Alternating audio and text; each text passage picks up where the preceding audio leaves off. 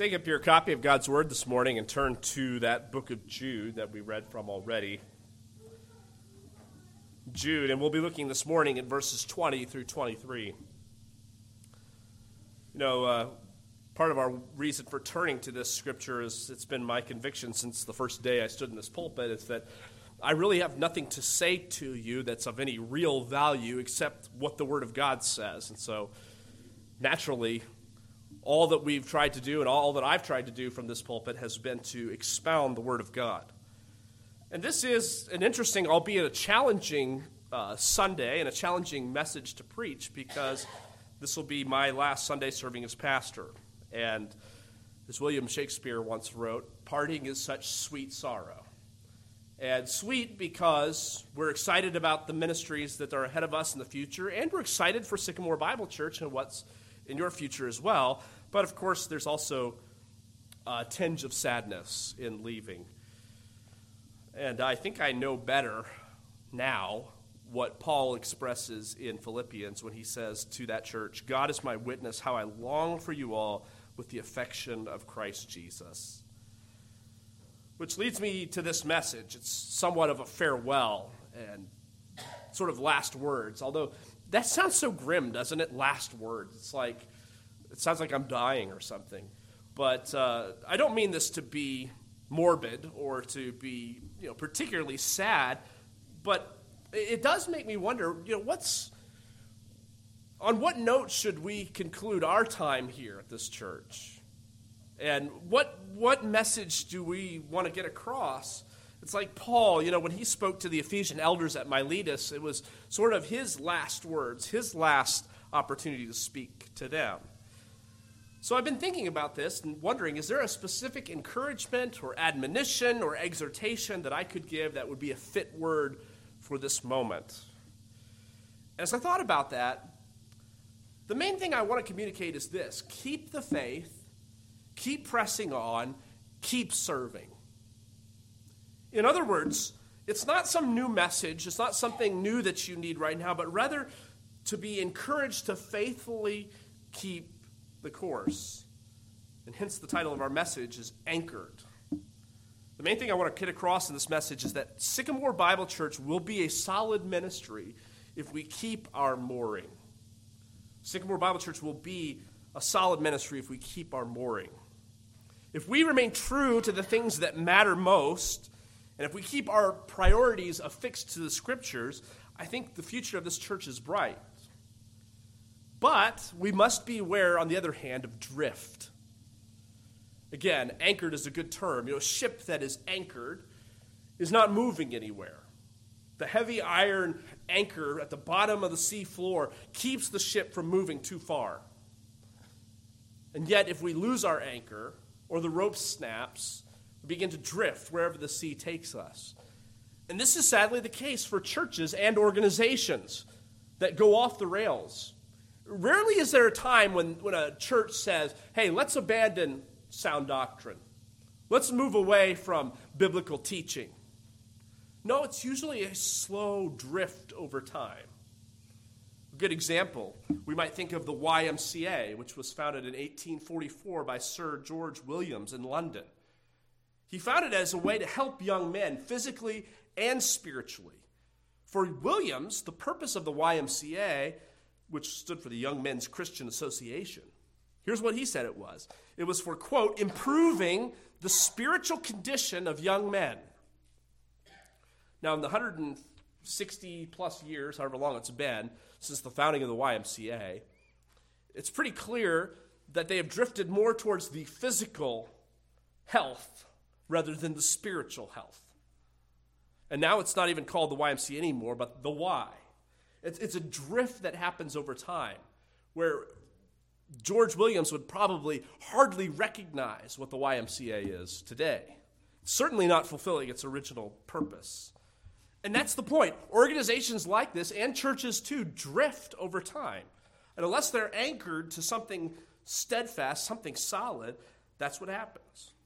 So here's the question. What's the moorings of Sycamore Bible Church? What's our rock on which we attach that anchor?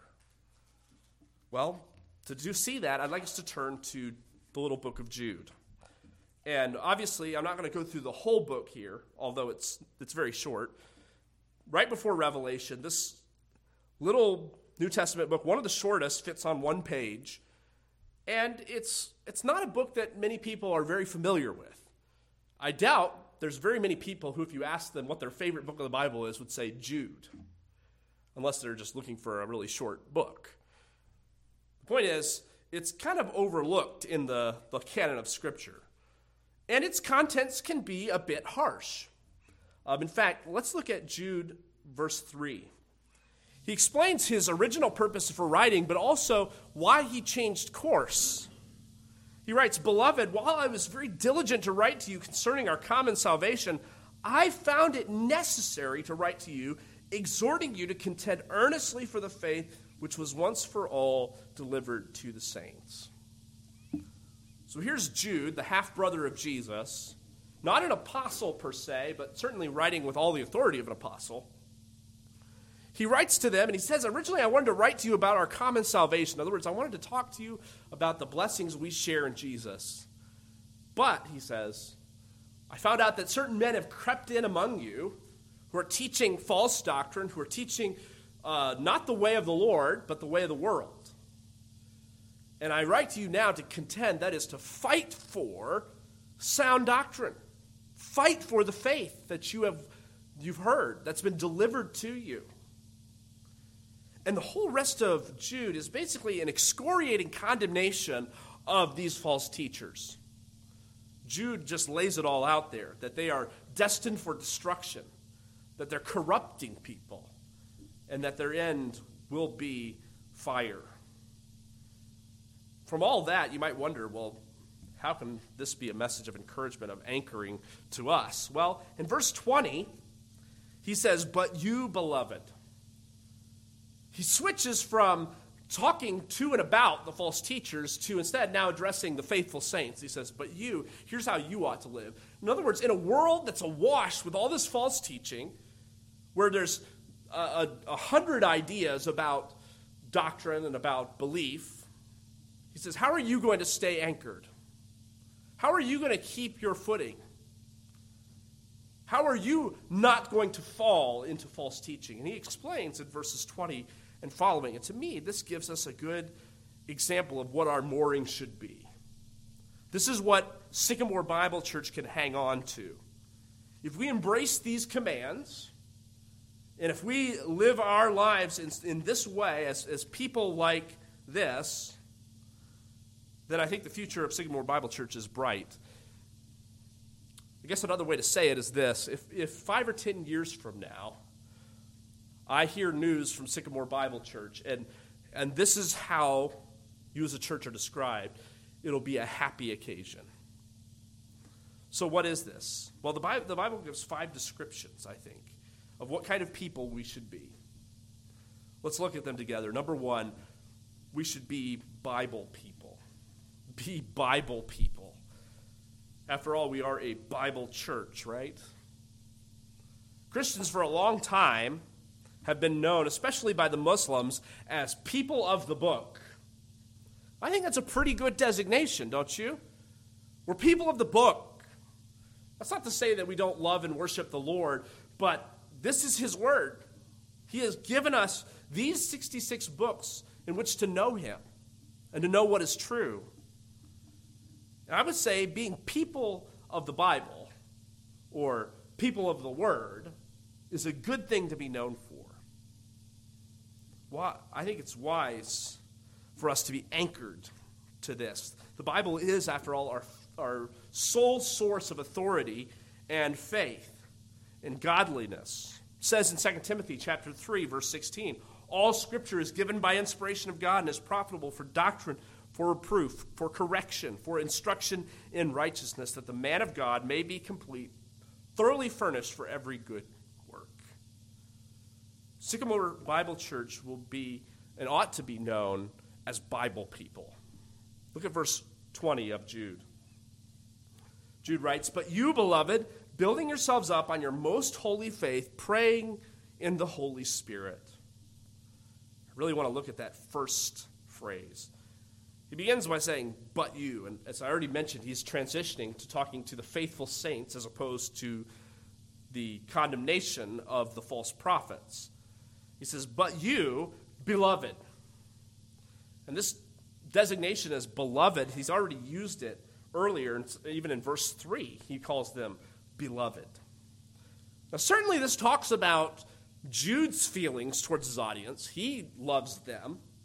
They're beloved to him. But also, I think this is a good designation for Christians in general, because we are those who are beloved by God. We are the beloved of the Lord.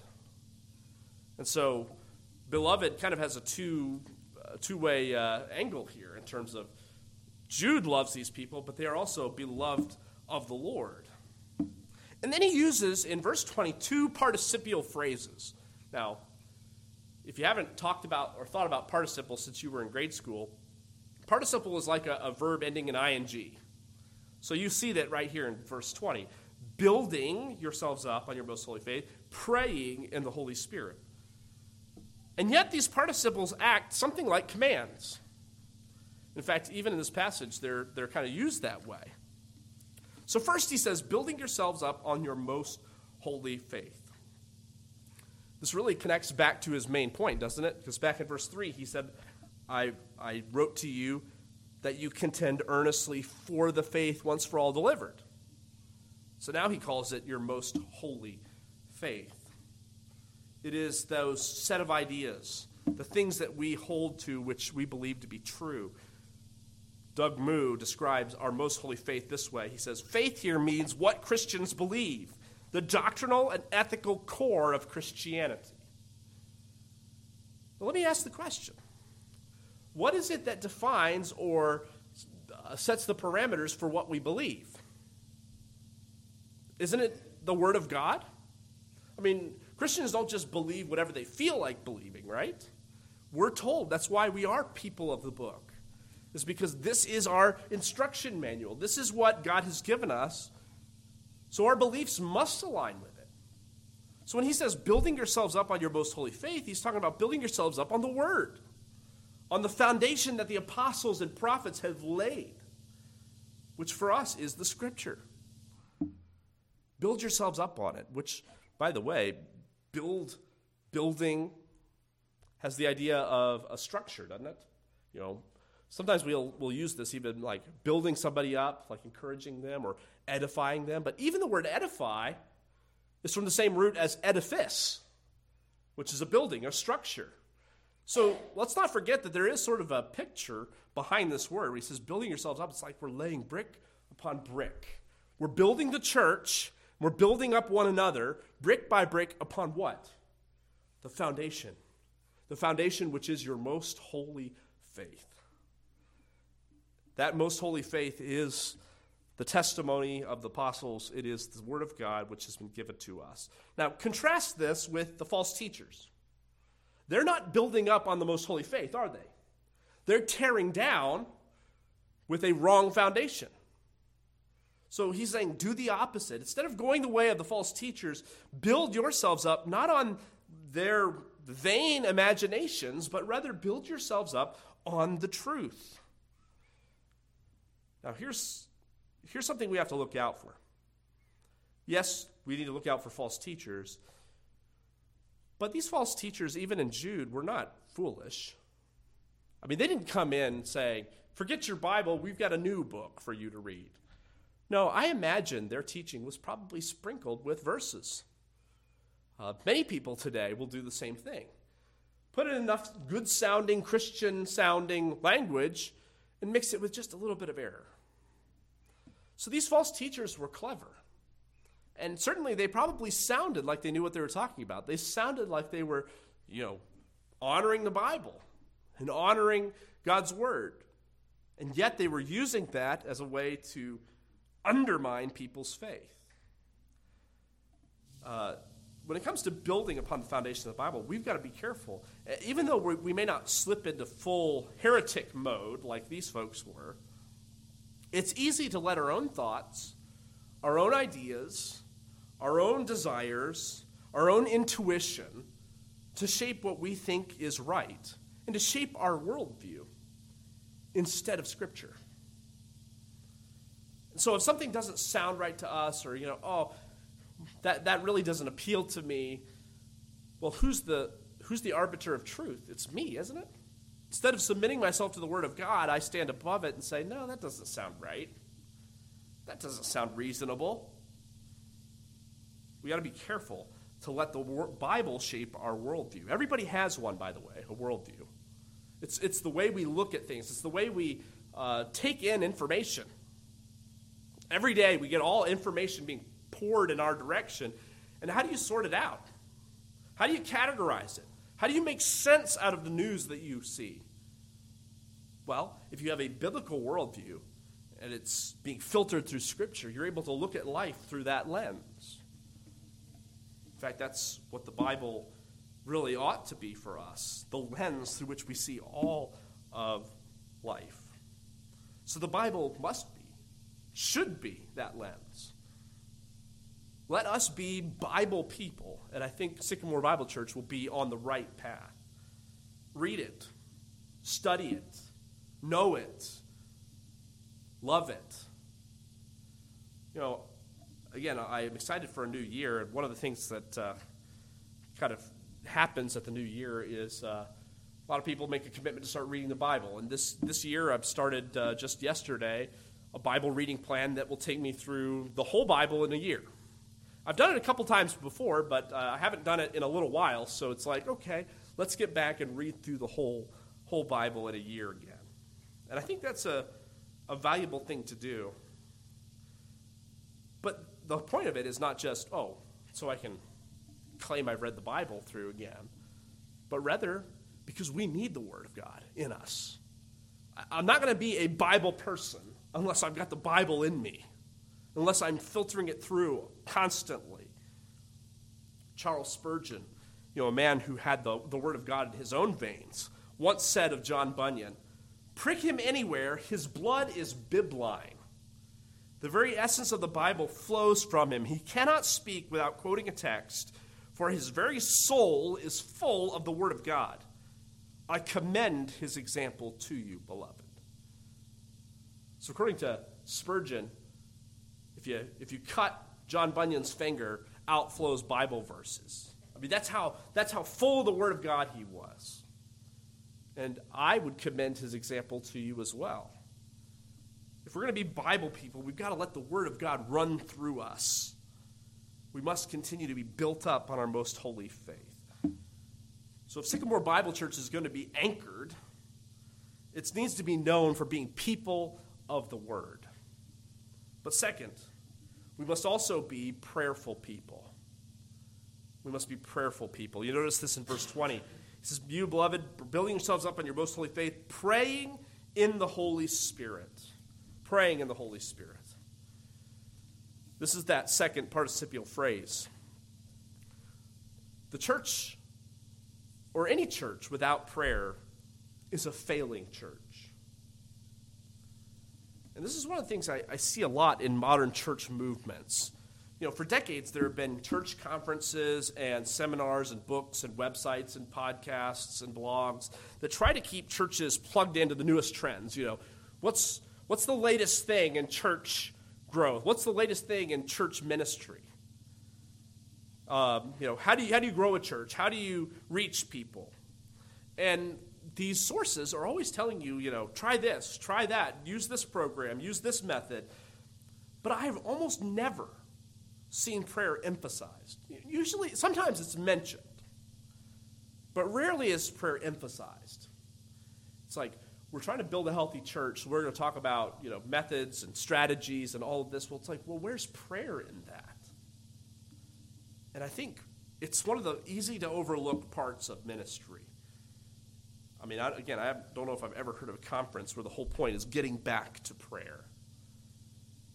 E.M. Bounds, who wrote a lot on prayer, said this: "What the church needs today is not more machinery or better or new organizations or more novel methods, but men whom the Holy Spirit can use, men of prayer, men mighty in prayer."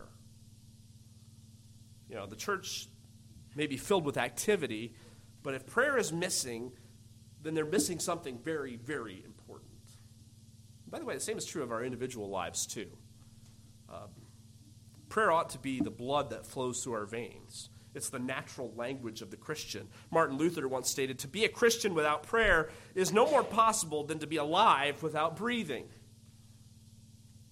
Indeed, it ought to be. The phrase here, praying in the Holy Spirit, doesn't hint at some special kind of praying. He's not talking about some charismatic experience or, praying some in tongues or something like that. It's rather praying in line with the help of the Holy Spirit. And we all need the Holy Spirit's help in praying. In fact, it says in Romans, sometimes we don't know what we ought to pray for. The Holy Spirit prays for us with groanings that words cannot utter. So it's the Holy Spirit helping in prayer. One question that oftentimes comes up about prayer is why? If God knows everything and God is, omniscient, well, why do I need to pray? Doesn't he already know my needs? Why do I have to mention it? It's not like God is just waiting to hear what they are. So why pray at all? Well, let me highlight three things very quickly. First of all, prayer is a recognition of dependence. It's a recognition of dependence on our part. When we pray, we are stating our dependence on the Lord. We can't do this on our own. And so it's good and healthy for us to be praying, not just because, prayer answers, God answers prayer, but rather, even from our own standpoint, it's good to be reminded that we are not autonomous people. We're dependent on the Lord for everything. Prayer is a recognition of dependence. Secondly, prayer is a declaration of faith. On our part, when we pray, it shows that we're trusting in God. When we fail to pray, it shows that we are trusting in ourselves. Indeed, prayer is a declaration of faith.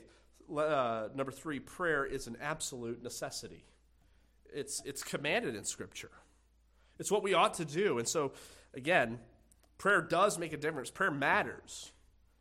We ought to be a praying church.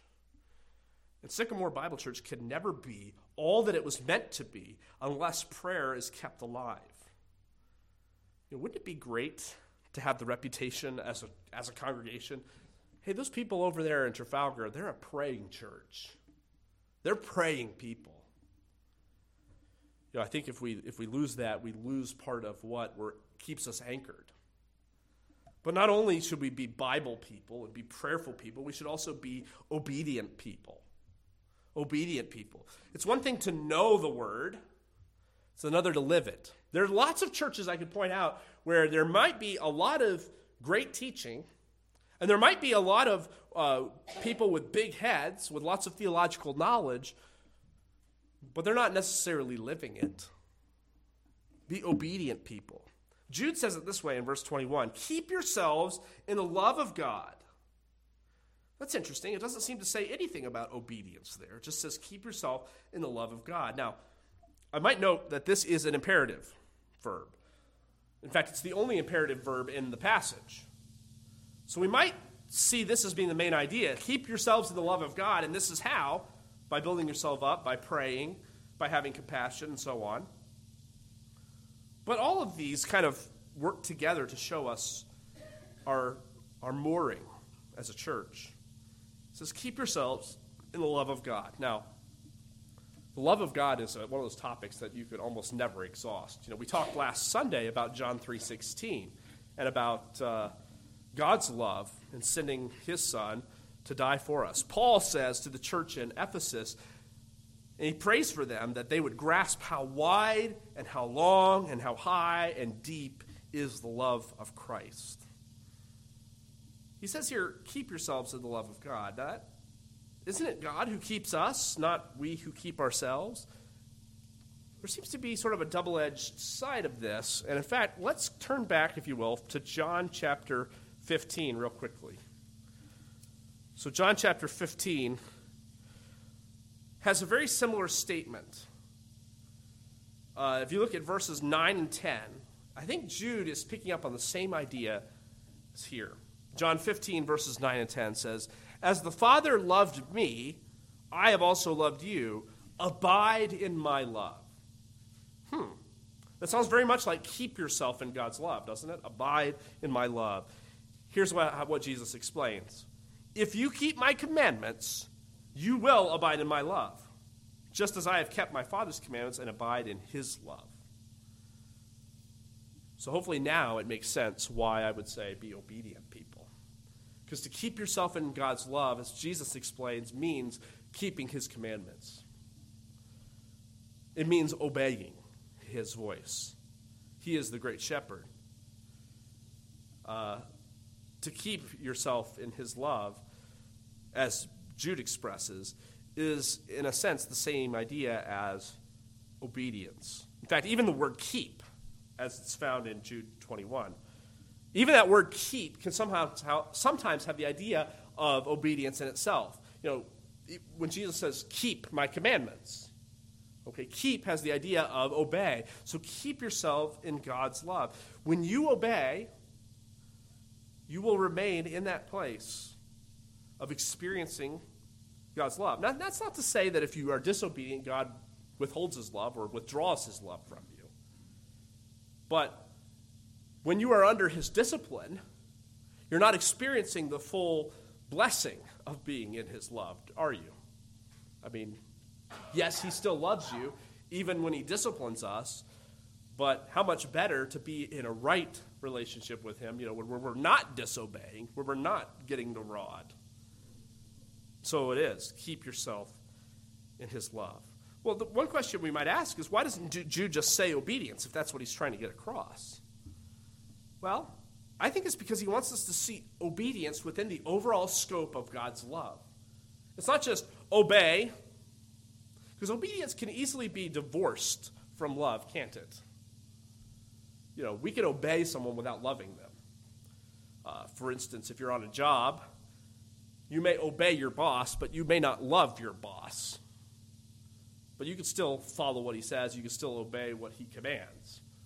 Well, it seems to me that Jude is trying to put this obedience within the scope of God's love. That's the main overarching idea here. So it's not enough that we have big Bible-filled brains. The question is, do we walk in the teaching of Scripture? Do we live it? Do we keep ourselves in God's love? Paul warns in 1 Corinthians that knowledge without love puffs up, but love edifies. The evidence that we're keeping ourselves in God's love is not how much we know or being able to check off certain boxes, but the testimony of a life lived in obedience to God. We keep our moorings when we keep ourselves in God's love. Fourth, we must be expectant people. Expectant people. Every generation of Christians has prayed, Maranatha, come, Lord Jesus. And every generation of Christians has looked at the sky and wondered if Christ would soon return. Now, I'm not predicting anything, and I'm not real fond of saying, well, look at all these world events. It looks like they're lining up for the end times. But I do know that Jesus is coming, and it's sooner than anyone expects, and it's certainly sooner than it was yesterday or the day before. So Christ is coming. The question is, how often do we think about that? Is that sort of baked into us? Or is that something that we have to kind of remind ourselves of occasionally? Look at verse 21. He says, keep yourselves in the love of God, looking for the mercy of our Lord Jesus Christ unto eternal life. He talks about looking or waiting for the mercy of Christ. Now, in one sense, we already have eternal life, right? We've been given eternal life when we trusted in Jesus.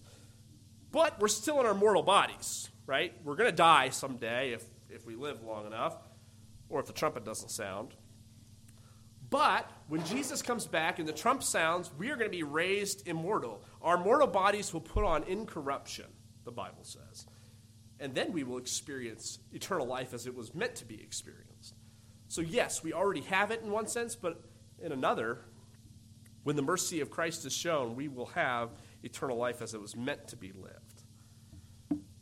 Now, it's interesting to me, Jude also talks about mercy when Christ appears. Now, again, we've already been shown mercy in the gospel.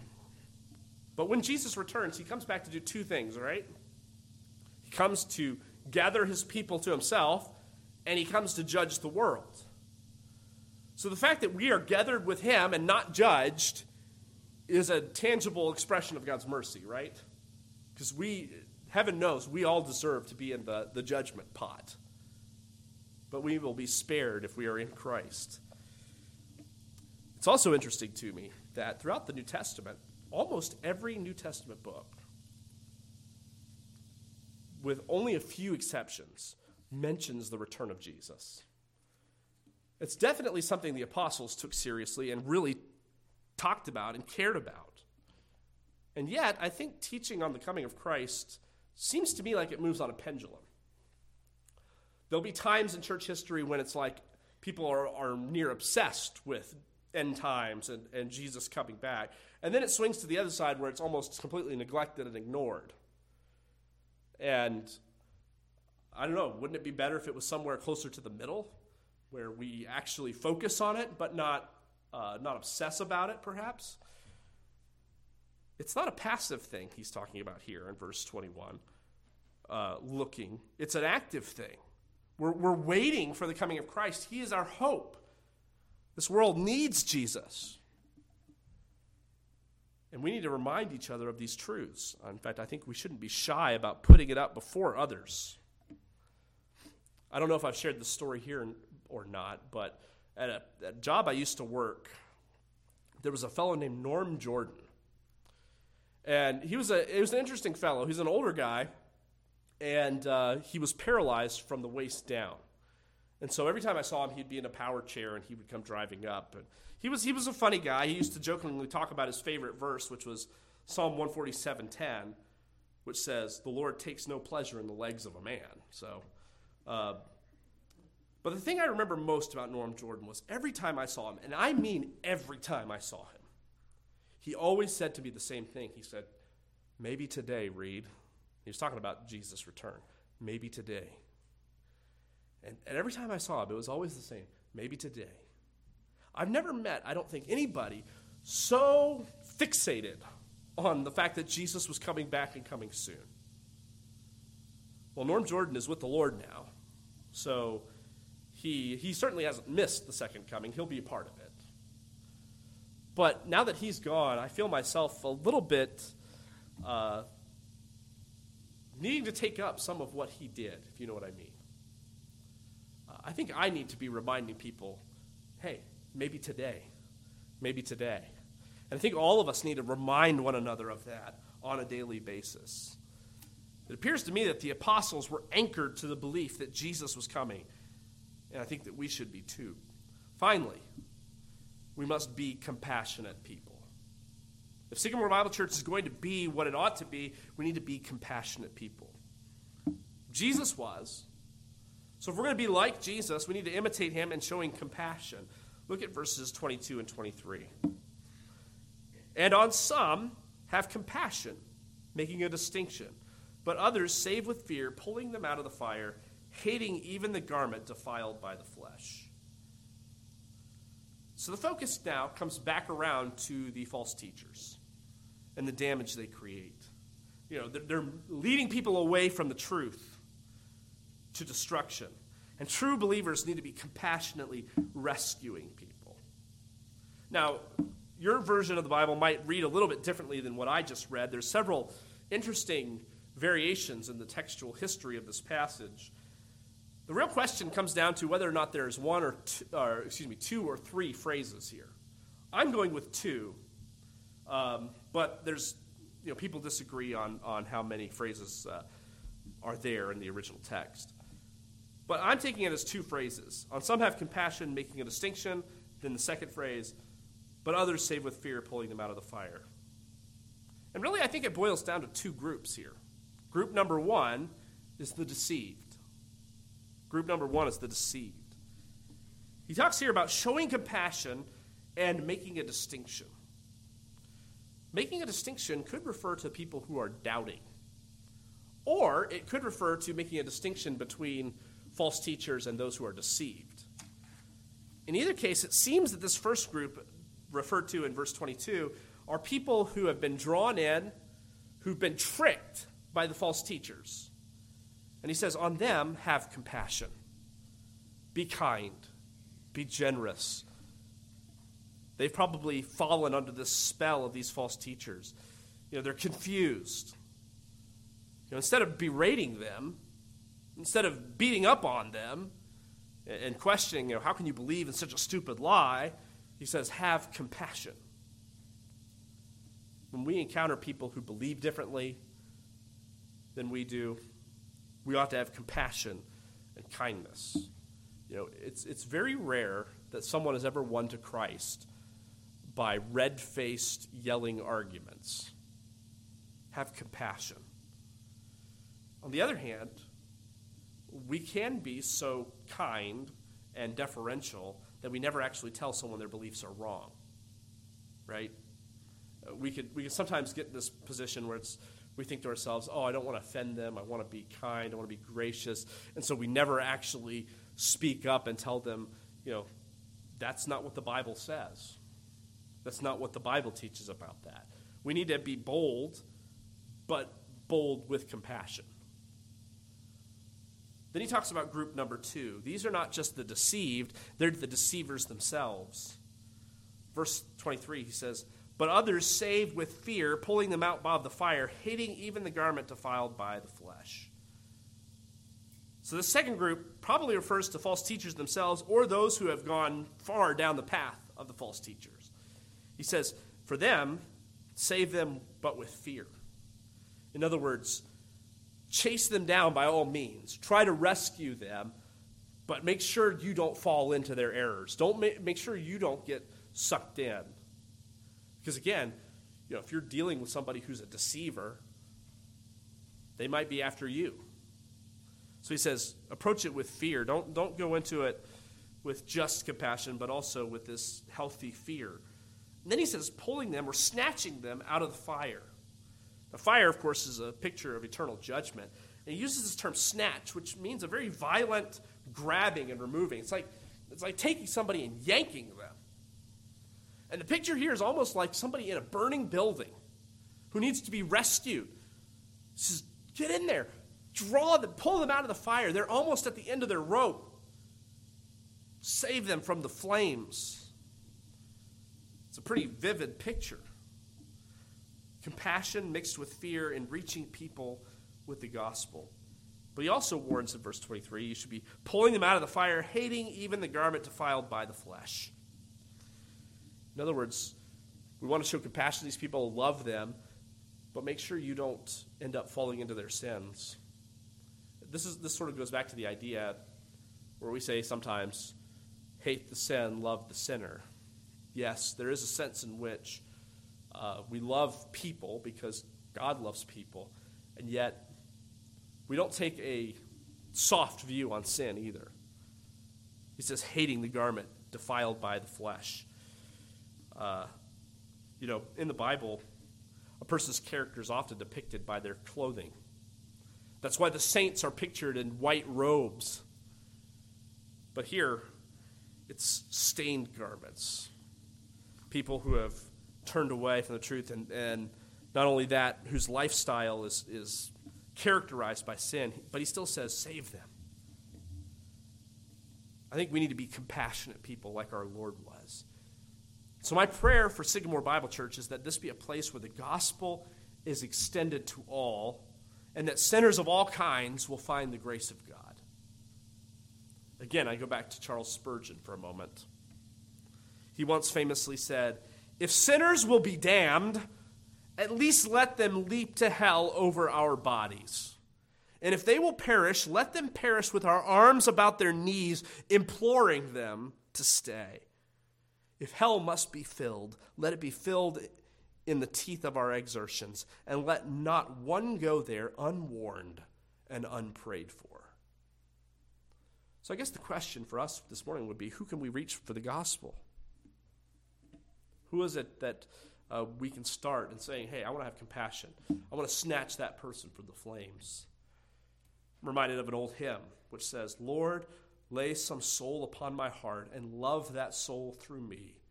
And may I nobly do my part to win that soul to thee. I think if Sycamore Bible Church is a place where people are passionate to reach the lost, its anchor will be cast in good waters.